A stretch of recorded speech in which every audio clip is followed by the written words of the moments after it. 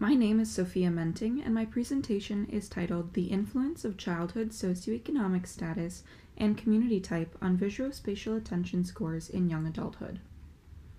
Research has shown that as young as age 4, exposure to green space may have a positive impact on attention scores. While this relationship has been shown for children related to their recent green space exposure, research has not yet been conducted regarding the influence of childhood green space exposure on young adult attention scores. Previous research has also related other elements of childhood development, such as childhood socioeconomic status, to cognitive abilities such as cognitive monitoring. Our study was designed to investigate individuals' childhood background factors, such as where they grew up, their green space exposure, and socioeconomic status in relation to their cognitive control abilities in early adulthood. For our study, each participant completed 3 computer-based tasks in a randomized order, then completed 2 questionnaires.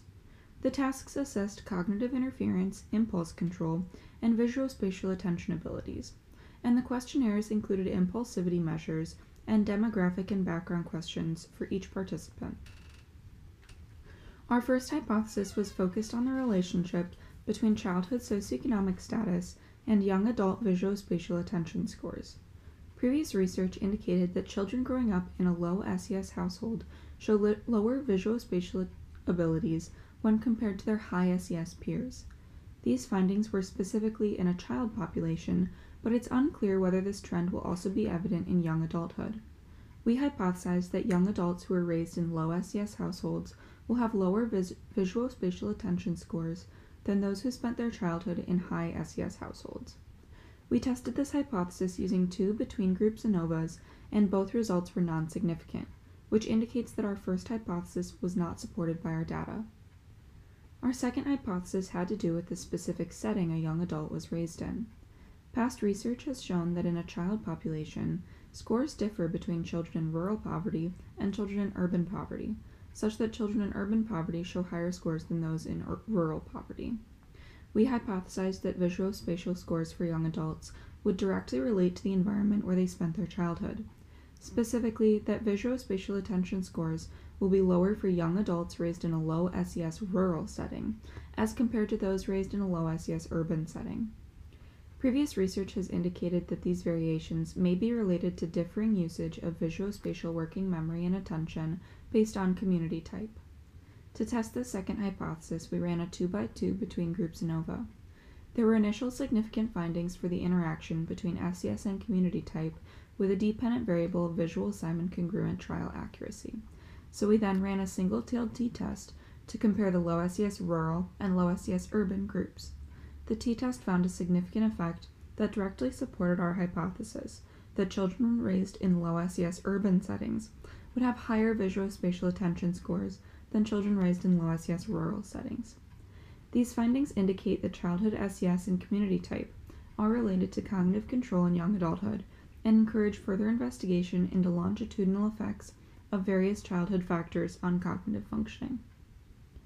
Our third hypothesis was that individuals who grew up with no grass and trees around their home would have lower visuospatial attention scores than peers who grew up with a yard or outdoor play area that had grass and trees.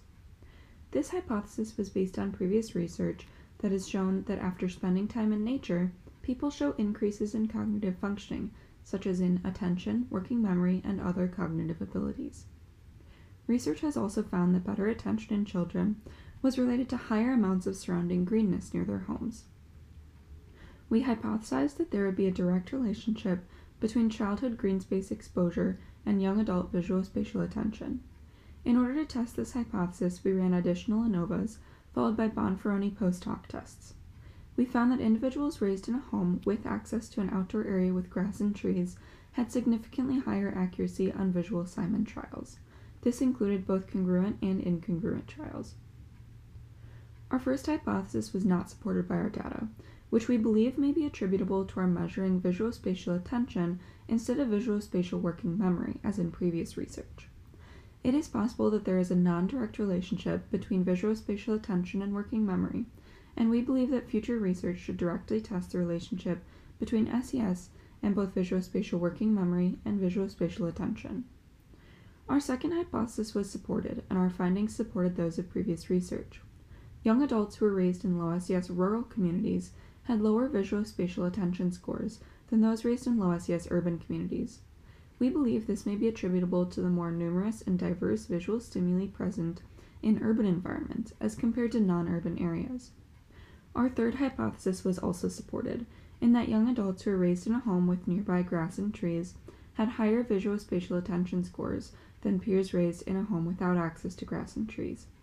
However, we had small sample sizes for certain groups within this particular analysis, and these findings should be cautiously interpreted.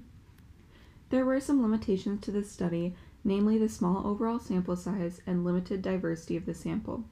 However, this study is a first step toward investigating the influence of childhood factors on young adult cognition.